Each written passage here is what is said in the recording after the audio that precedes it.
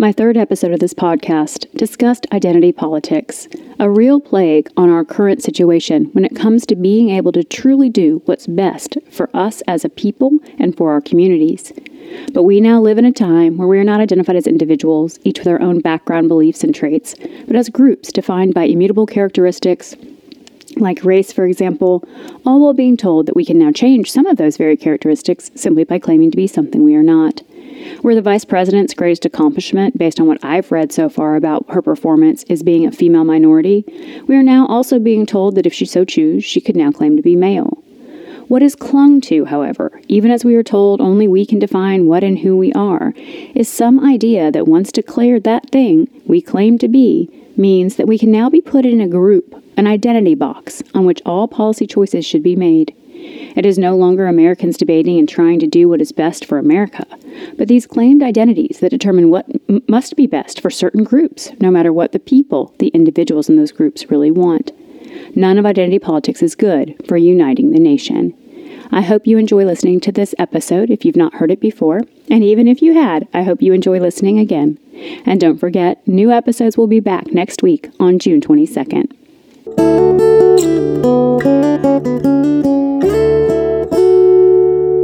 I am Solus Veritas, and this is the Defending American Exceptionalism podcast. It appears many Americans have forgotten what makes America exceptional. This podcast is here to remind them. The greatest country on earth has been so successful that it may now be suffering from that very success. The lack of any real suffering in recent decades has made it all too easy for people to criticize and malign the greatest country ever to have been established by man, while sitting comfortably in their centrally heated homes, watching big-screen TVs, interacting with their fellow men primarily through social media, and experiencing life events via virtual reality video games. This podcast is meant to serve as a reminder and tutorial on the unique and special form of government our founders created, and to explain the real history, purpose, and structure of America. It hopes to offer a counter to the falsities gaining popularity in the past 20 years, probably even longer, that America is no better than any other country, no different, and no more honorable. Indeed.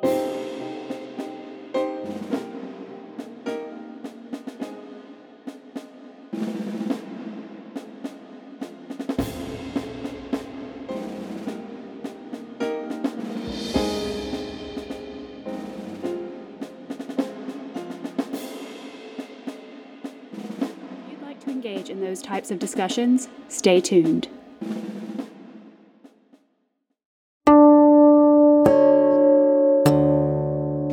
This episode is being recorded on January 27th, 2021. It is scheduled to be released on February 2nd, Groundhog Day, which seems only fitting since just like Bill Murray's character in the movie Groundhog Day, I feel like I'm waking up to the same policies the left has been pushing for decades, despite the proven failures of those policies.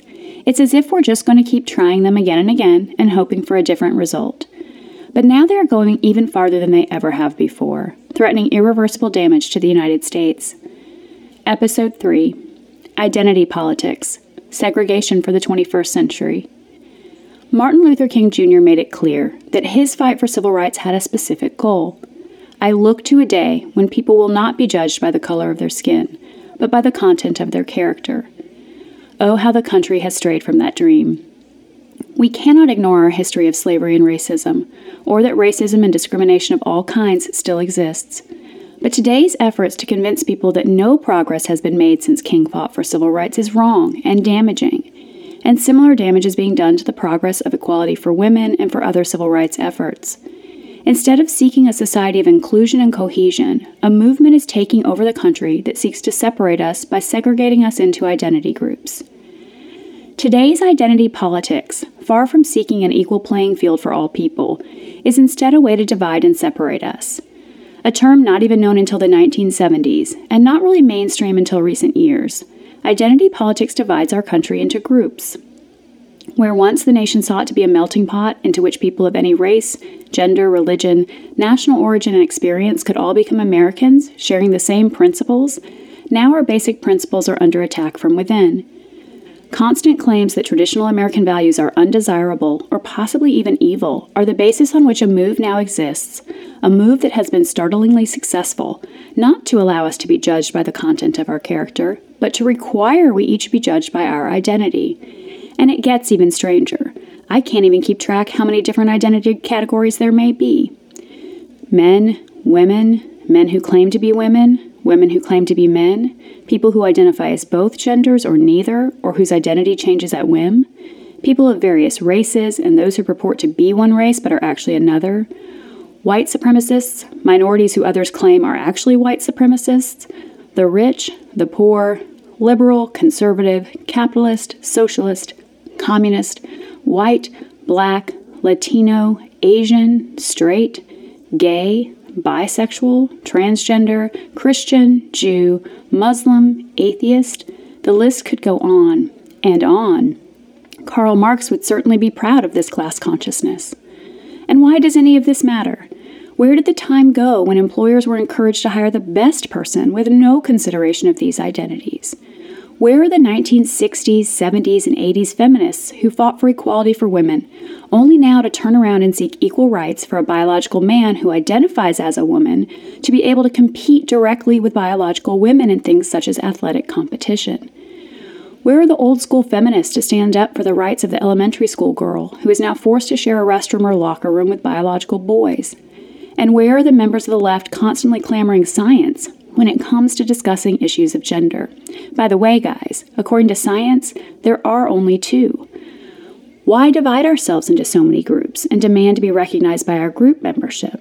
Such an approach only serves to divide us and moves us in the opposite direction of equality.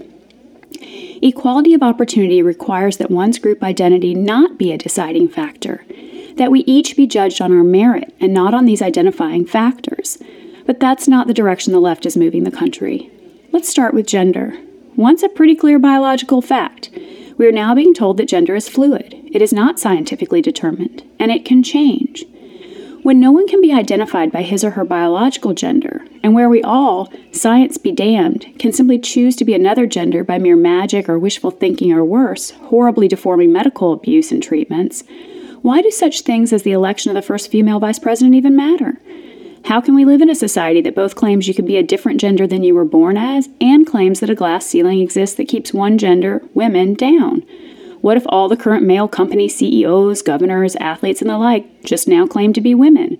Would that be the end of any divide between the sexes? Of course not, because this whole movement serves no one but those who seek to strip from us any individuality and categorize us only by our political identity. Read any news article about the hiring or appointment or rise of someone of a minority race or a transgender individual or a woman, and you'll find that often the headline or most notable thing said about that person is that identity, and often little is said about the person's actual qualifications for the position. That's a disservice to those people. A quick look at media headlines on such individuals provides a clear example of this point. Pennsylvania's health secretary was nominated by President Biden to be Assistant HHS Secretary, and the headlines read as follows. Biden health nominee to be first transgender federal official confirmed by Senate, Forbes magazine. Rachel Levine, transgender woman, picked by Biden as Assistant HHS Secretary, The Washington Post. LA Times, Politico, NBC, and press services like the AP and UPI, and more, all led with the nominee's identity, not with her qualifications or past successes. Even conservative news sources fall into the identity politics trap. CNS News headline, Biden nominates Pennsylvania's transgender health secretary to be Assistant HHS Secretary. And the New York Post, Rachel Levine, tapped for health post, could be first openly transgender Fed official. Former presidential candidate Pete Buttigieg, soon to be the head of the Transportation Department, is not much different in the way he's been treated in the press. No one can explain what qualifications he has to handle federal transportation issues, but it appears he is qualified and celebrated solely because of his identity, because he is gay. Touted, in fact, as the first gay cabinet member. As a side note, of course, the media and others appear to want to erase the fact that he's not the first gay cabinet member, since Richard Grenell served as acting national security director under President Trump, but that's besides the point. And in just the past few days, as interesting things were afoot on Wall Street regarding a group of small traders working to upset large hedge funds, when asked if the new administration had any thoughts or was going to take any action on the issue, White House Press Secretary Jen Psaki answered not with an answer, but by reminding the reporters that the new Treasury Secretary was the first woman to head that department. That may be an interesting fact, but it's not relevant to the question. And some years ago, Justice Sotomayor stirred up issues of identity politics when, in a speech she gave prior to her nomination to the highest court, she essentially claimed her gender and race made her more qualified than some others to judge. What she actually said was, "I would hope that a wise Latina woman with the richness of her experiences would more often than not reach a better conclusion than a white male who hasn't lived that life." It was not her accomplishments or legal knowledge she claimed made her qualified to judge, but her gender and race. And we cannot forget that the worst presidential candidate of the 2020 campaign season, the one who couldn't even win or last through the primary in her home state, Kamala Harris, appears to have been selected by Biden as vice president due to two qualifications. She was a minority and a woman. And when I say it appears that's why she was selected, Biden basically outright said it. Following BML protests and riots, Biden said he was looking for someone who was a minority woman as his running mate, and that's what he did, without reference to who might be the best qualified person to fill the job. Identity politics has so taken hold that it appears to encourage even champions of the left to claim to be members of groups to which they don't actually belong in order to gain approval for being something that's better than a boring white person. Senator Elizabeth Warren claimed for years she was Native American, checking that status on various job applications where she surely knew that might give her preferences in hiring. Admittedly, her DNA test did suggest she was somewhere between 164th and 1,028th Native American, but she's hardly the Native Americans any preferential policies were seeking to advance. Rachel Dolezal, president of a local NAACP chapter, claimed she was part black when she was not. And perhaps most recently, Jessica Krug, a George Washington University professor, claimed to be of North African and then Afro-Latino origins for years, only recently to admit and apologize that she is not any of those things, but is a Jewish white woman. These individuals claimed other identities to take advantage of what that would get them. And why? Because the left has made this kind of identity, rather than individualism, qualifications, and content of one's character, the basis for judging worth. So is it any wonder one might grab someone else's identity in order to be worthy of the left's attention and respect? No longer is education, experience, or past success a basis for being qualified for any position or praise. Instead, your qualification must be based on your identity and how you identify. What about those who identify as one thing but are actually another? And why would so many white people identify as some other minority if being a minority is a disadvantage? White people claiming to be of minority lineage, men claiming to be women. It doesn't make sense if the system is so stacked against the members of these very groups. I'm not saying there's not racism or sexism or other kinds of discrimination, but I cannot find any place in our actual systems of government or our laws that embrace or retain any such discriminatory policies, other than those that favor minorities. In fact, as the laws in this country currently stand, it may be a benefit to fall into one of these other political identity groups. What is not beneficial is how far the gender identity issue, for example, has been pushed and is being pushed onto our children. Apparently gone are the days where you can tell your children work hard and you can be anything you want to be, or where you tell them this while instilling some sense of reality that no matter how hard some of us try, we will never be supermodels, speed record setters, or other things that take natural talent and ability. Instead, we now tell our children you are whatever you want to be, just by declaring it, with no hard work or effort, or even if what you want to be is literally and scientifically impossible. Gone are the days of acknowledging that girls can like dirt and sports and traditional boy things without that meaning the girl actually identifies as a boy, or where a boy who loves his mother dresses up in her clothes and shoes for fun while still being very much all boy. Gone is childhood, imagination, and creativity in this world of identity politics. Imagine going through puberty at a time where your every move, fashion choice, statement, and action is interpreted as some sign of your real identity. Author and Wall Street Journal writer Abigail Shrier wrote a book cataloging all the damage being done to young girls as a result of this assault on biological gender, and its push for irrational gender identity theory. For writing honestly about this subject, Shrier found her book removed from various sales platforms and herself seriously criticized for her bigotry. But far from being in any way bigoted, Shrier sought to expose facts about what is happening with our children, and what did she actually uncover? Gender dysphoria, the condition of feeling one is actually another gender, is skyrocketing among young girls. But why? Transgenderism is popular. It provides a teenager with an identity that makes the individual noteworthy and noticeable. And what teenager, a painfully awkward time for most of us, doesn't want to be noticed? And if your friend does something, didn't you often want to do it too? Now, in the past, that may have meant getting the same haircut or wearing a similar outfit, or maybe even trying out for the same extracurricular activity despite having no real interest or skill in it just because your friend did. These kinds of copycat behaviors typically were not dangerous.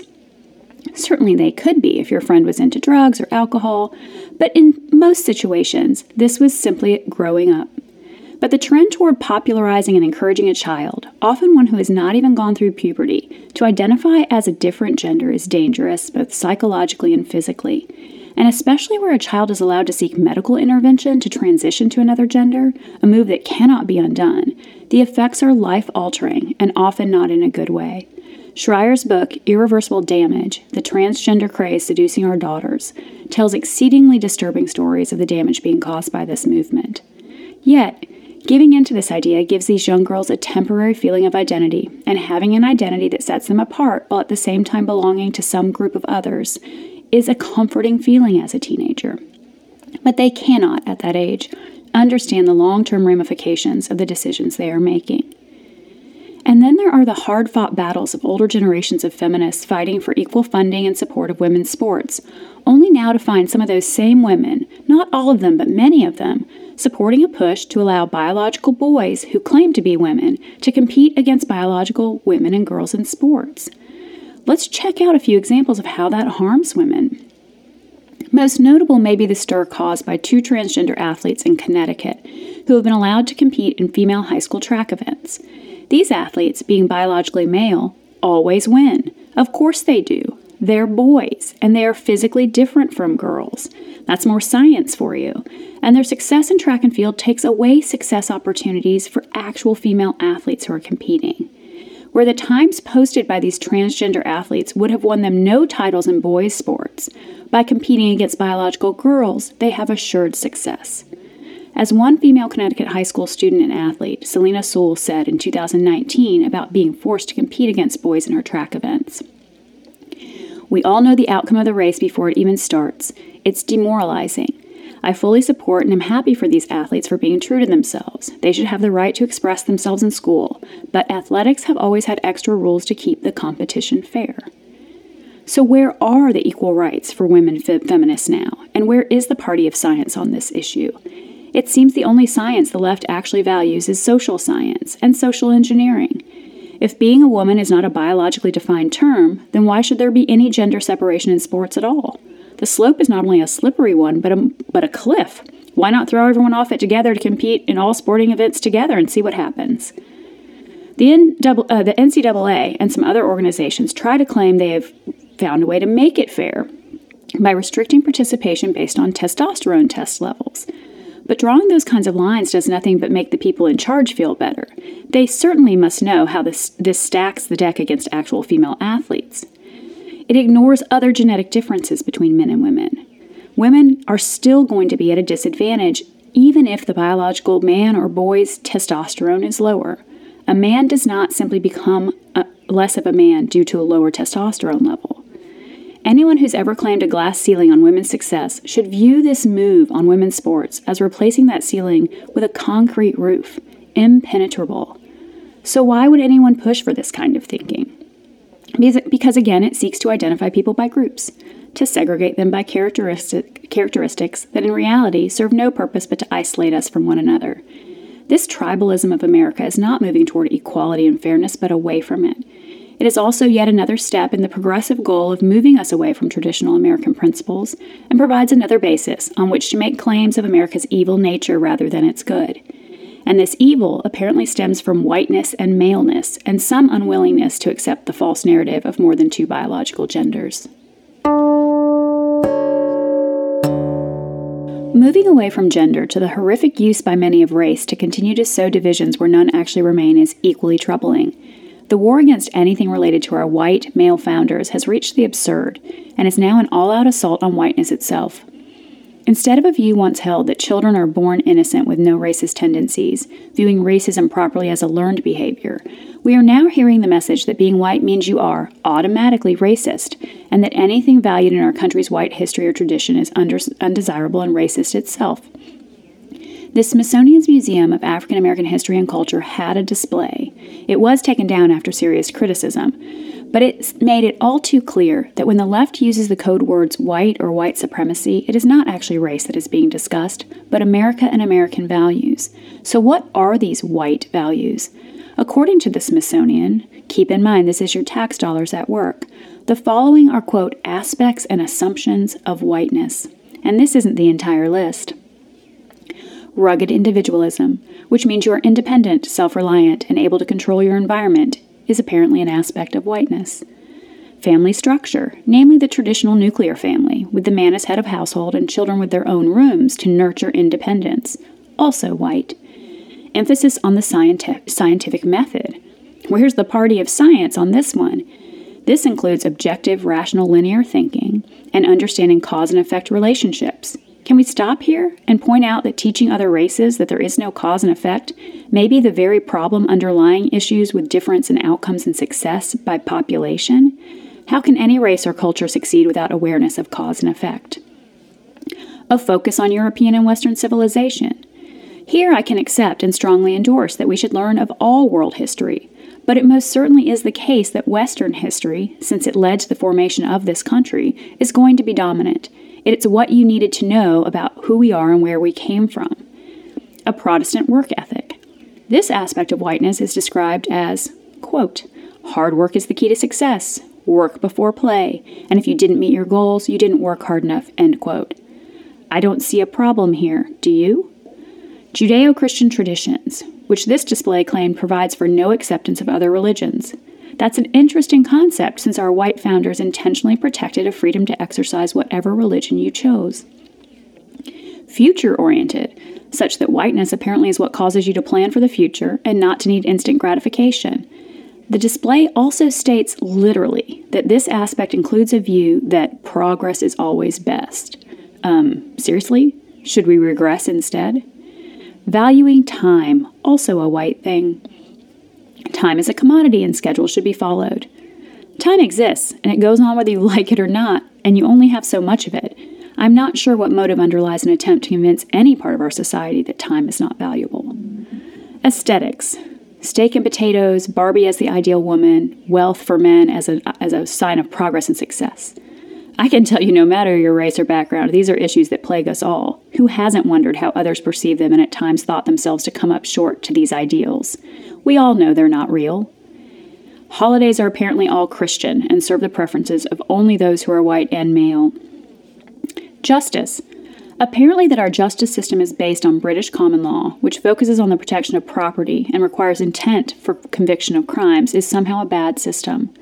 Instead of just making that claim, I'd like someone to point out what other system would be proposed that would be any more just and fair. No one has yet come up with one, so I think I'm going to stick with ours. And competition. Competition is apparently bad. We've known this since society started handing out participation trophies and claiming effort was more important than results, that you're a winner if you actually lost. But this is not a good message to send anyone. And lest you think that only white people can suffer from evil whiteness, 2021 has ushered in a new idea, multiracial whiteness.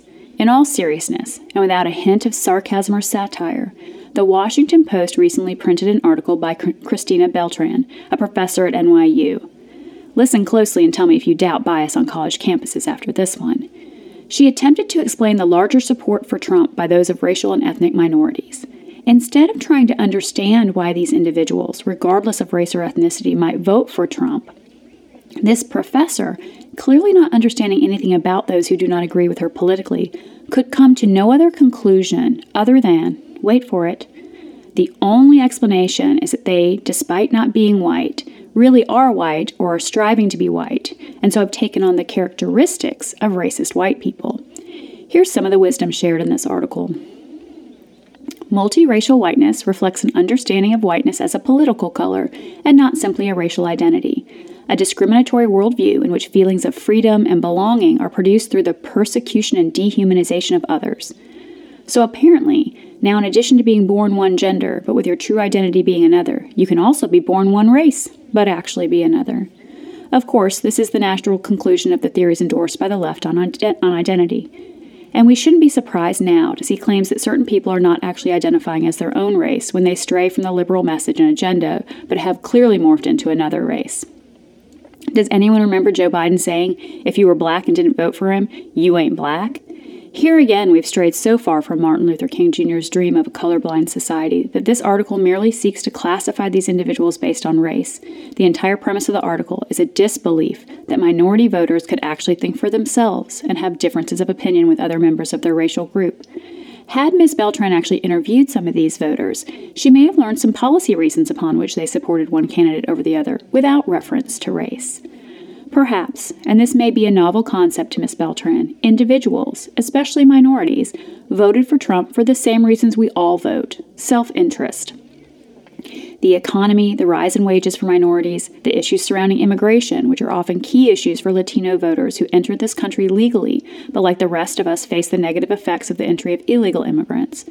Or perhaps minorities are starting to realize that the left has paid lip service to improving conditions, only to see conditions in minority neighborhoods worsen, not improve under Democratic leadership. But Beltran does not stop there. She further explains the following. Multiracial whiteness promises Latino Trump supporters freedom from the politics of diversity and recognition.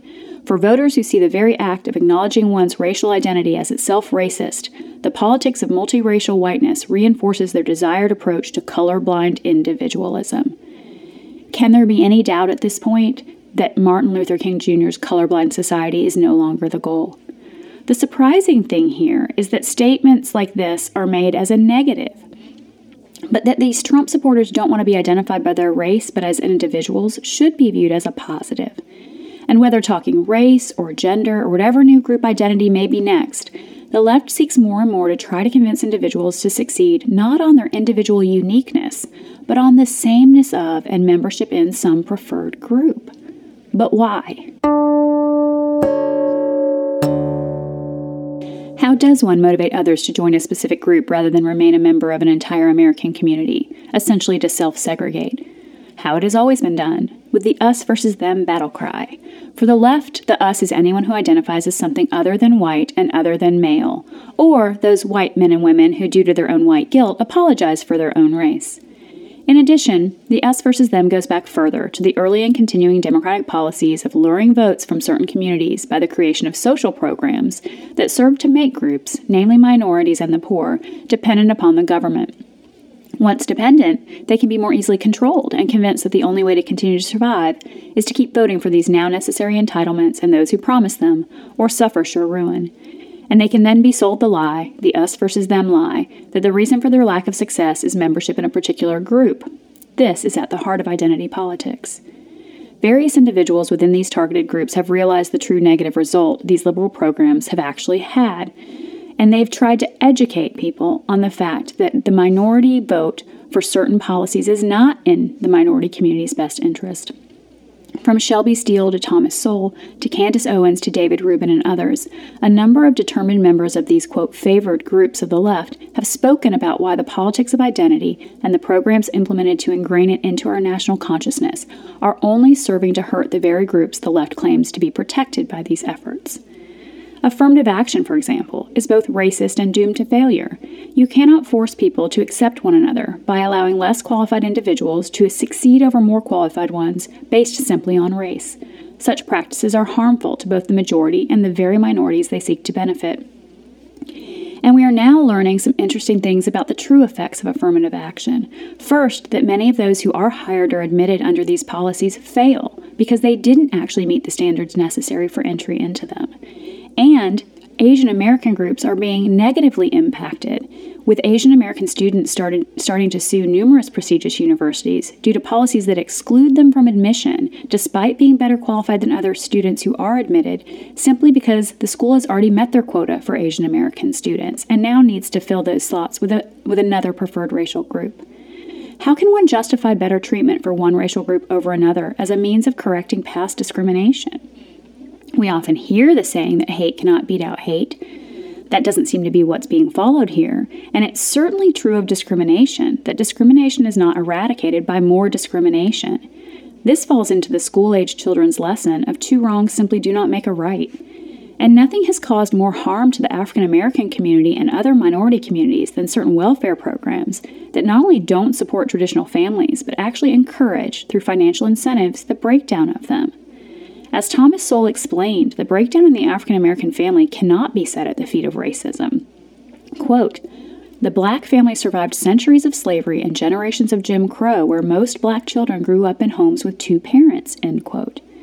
And it's not just African American communities that have been negatively impacted. Divorce rates and the incidence of fatherless homes has increased, especially in minority communities, on a timeline that is not coincidentally tied to the enactment of key entitlement programs that provided these financial incentives to homes with a single mother versus an intact nuclear family.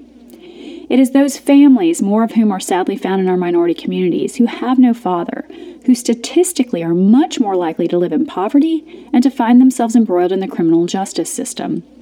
And this higher crime rate is the underlying cause of greater police interactions for these populations. Where one side of the political spectrum is now promoting the message that traditional values are nothing more than codes for or cover for whiteness or institutionalized white supremacy, there is little hope these communities will be encouraged to repair the damage done. This messaging is a disservice to all races who through history have had strong values of family and hard work. What claims of diversity and recognition only of identity accomplish is to convince those who are tricked into grouping themselves, this self-segregation, that they are better off being judged by their identity than by their own individual worth. And once separated into groups, you can convince them of all kinds of things, since they no longer have the wealth of experience that comes from interacting with people of different backgrounds, beliefs, and experiences. Here is where George Orwell was, again, sadly prophetic, explaining that when the government succeeds in controlling the message, it can convince you of nearly anything, including that war is peace, freedom is slavery. And by isolating us into different identities, it's easier to garner this control. And it's here I posit that diversity for diversity's sake serves no noble purpose, other than this more sinister goal of control over groups. But diversity of qualified people and ideas serves a very honorable goal: to reach the right decisions, to do the right thing, to get the job done, to reward those who work hard. But diversity just to claim diversity is pointless and possibly harmful. Diversity comes naturally if you select people for certain jobs, roles in the community, and for association based on individual worth and values without consideration of group identity. Don't get me wrong, America's diversity is one of her greatest strengths, but it is a strength that comes from allowing people from diverse backgrounds, races, religions, and experiences to come together to support a unified American culture and future. What today's identity politics does is just the opposite. It is not unifying, but dividing. So why do so many go along with it? Here we have no choice but to return to the cancel culture we explored last episode. People are now afraid to speak out, to question this new thinking, to stand by American values, because to do so may result in backlash that can destroy a person, destroy personal relationships, businesses, and reputations. We are all becoming more like those insecure teenage girls who embrace gender dysphoria as a way to fit in. Most of us don't want to draw attention to ourselves, and this group identity, groupthink world that is developing allows us to be all too ready to just fade into the background and hope things turn out okay. But it's not okay. A basis for a lot of today's identity politics can be found in critical race theory, a hallmark of identity politics. This theory, and many like it, seek to identify more and more oppressed groups who can claim victim status and a claimed entitlement to some sort of compensation for their suffering. But it serves no real purpose other than to present a false theory and use it to cause resentment of each other. The belief in oppression of certain groups, though once an actual and horrible reality, is now a falsehood that certainly doesn't actually come from the system itself, which in its actual laws and structure is an amazing thing of equality. This false sense of oppression comes from the left's indoctrination of our younger populations, and some older persons who've bought into it as well. They've been taught to believe that despite themselves never having experienced any noted oppression, the system is still constantly somehow working against them, and thus a festering resentment begins to form in these otherwise privileged individuals, and the resentment turns into cries for justice for some wrong even they cannot identify. And this indoctrination is no more dangerous than how it is presented in the critical race theory being taught to school children, included in required training of many employees, and in the overall messaging of the news media. So what is critical race theory? First and foremost, it is a theory, an unproven, illogical, and unscientific theory. It's a means of segregation, a way not to bring groups together but to tear them further apart. It's a means of avoiding any real debate on issues of race and equality, and instead it makes claims of systemic racism as a basis for arguing for a destruction of the entire system. At its heart, critical race theory claims that you cannot ever end racism because one's very whiteness means that a person is, regardless of conduct or actual beliefs, racist if that person is white. And don't forget that it's not just white people who are racist, but also those multicultural racists who are not white, but apparently still support a white supremacist view because they want to be white. It is also right out of the communist playbook, divide and conquer. Create schisms where none really exist in order to pit one group against the other, turning neighbor against neighbor where prior to the imposition of these kinds of theories no animosity actually existed. It is Karl Marx's class consciousness. What good could ever come from ingraining a class consciousness in a person who prior to your teachings did not see differences or distinctions but saw only individuals? Well, by convincing us that no matter what we do, we are a number of different unblendable groups provides the basis to overturn entire systems. But is it based in any reality? Take for a minute the current perceived state of race relations in recent years. In 2016, a Rasmussen poll reported that 60% of Americans viewed race relations as having gotten worse since President Obama was elected. Contrary to claims that this in and of itself proves some kind of continued racism, the poll of likely voters is the same group of voters who overwhelmingly elected Barack Obama president twice.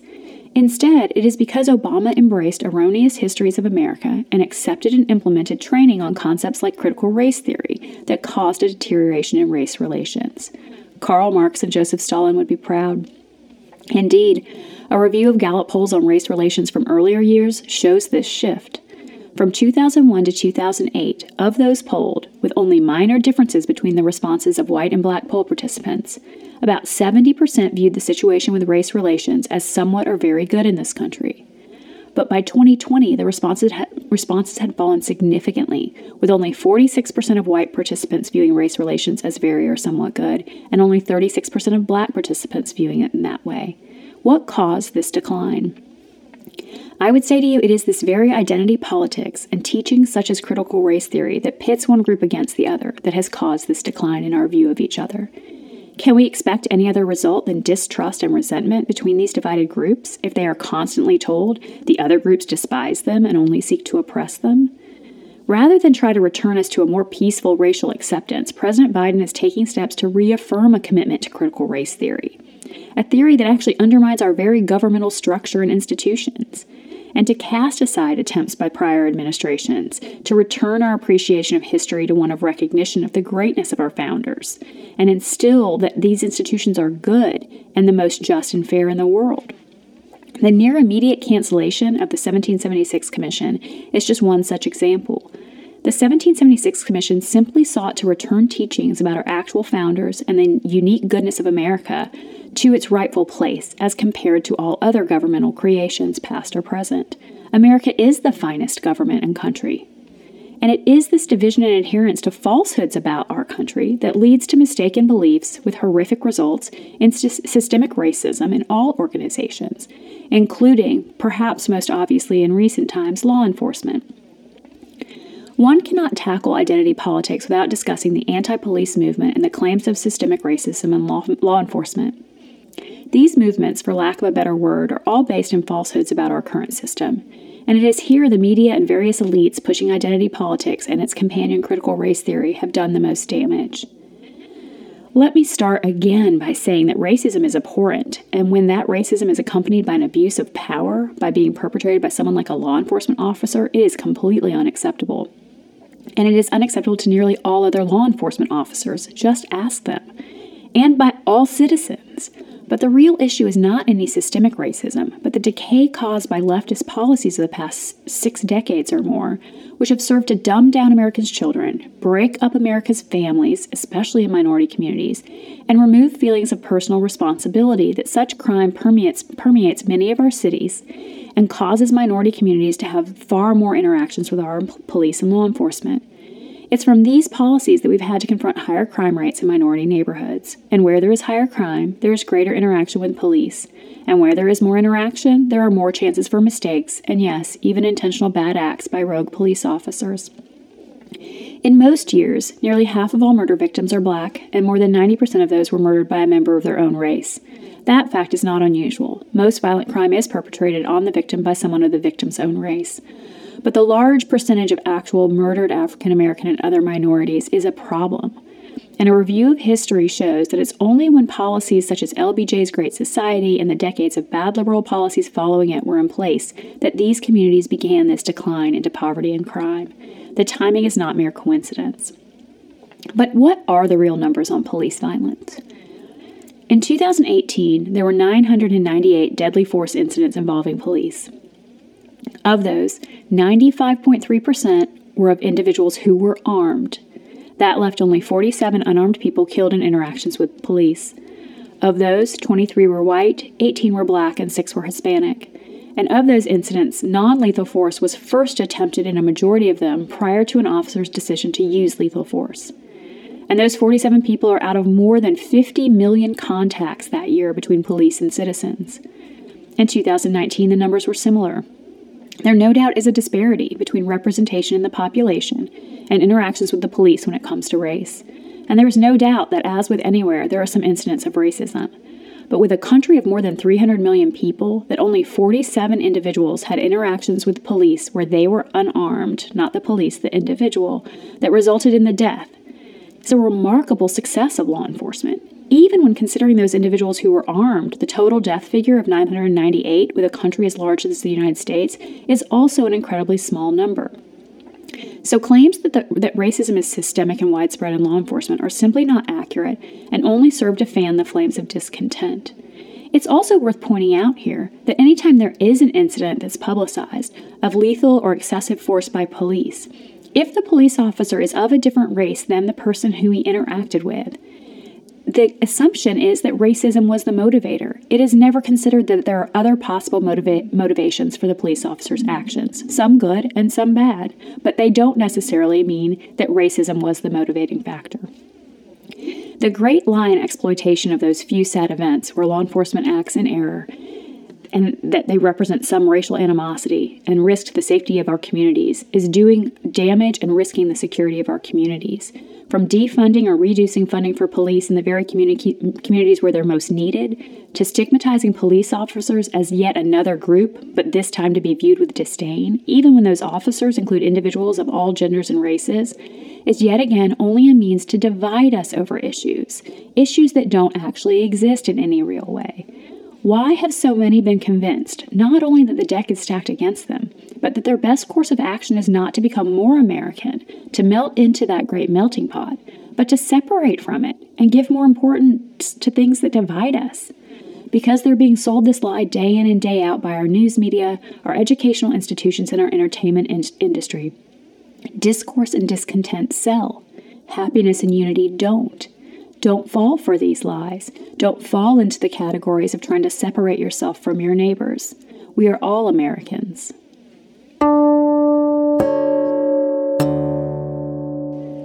Once viewed as a positive description of America's unique way to take in so many different races, national origins, and backgrounds, the view of America as a melting pot of cultures is now viewed with disdain. But if there is no melting pot for those who call this country home, what can it possibly mean to be American? And around what principles could we possibly ever hope to unify? Many articles have been written in recent years claiming the melting pot theory to be outdated and not a proper view of America. And to the extent that any view of the country as a melting pot requires individuals to give up their own heritage to become American, I would agree it is an incorrect understanding of what it means to be American.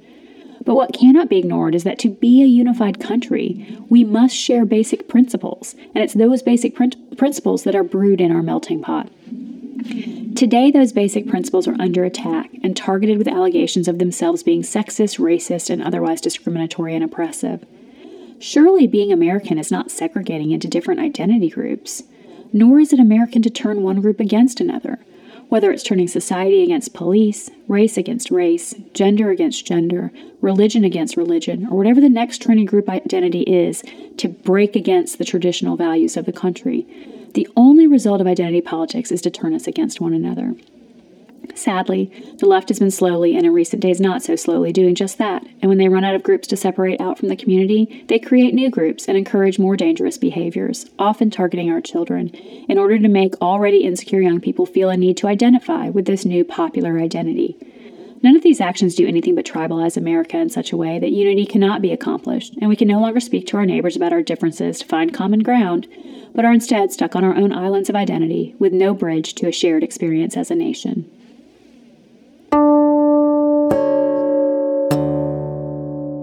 Thank you as always for taking the time to listen. The purpose of this podcast is not to seek agreement with all I have said, but to continue to commit to a dialogue that hopes to return us to a place of a unified America and to return us to a society where we are all judged on the content of our character.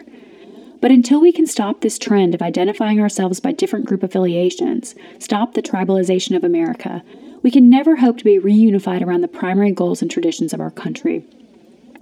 Next week, I will delve into the separation of powers established by the founders and their attempt to avoid any concentration of power in one branch of government, to explore the use of executive orders, their history, the questionable use of them in recent years, and the issues raised by attempts of any president unilaterally to change laws and policies without use of the proper procedures set out in our Constitution.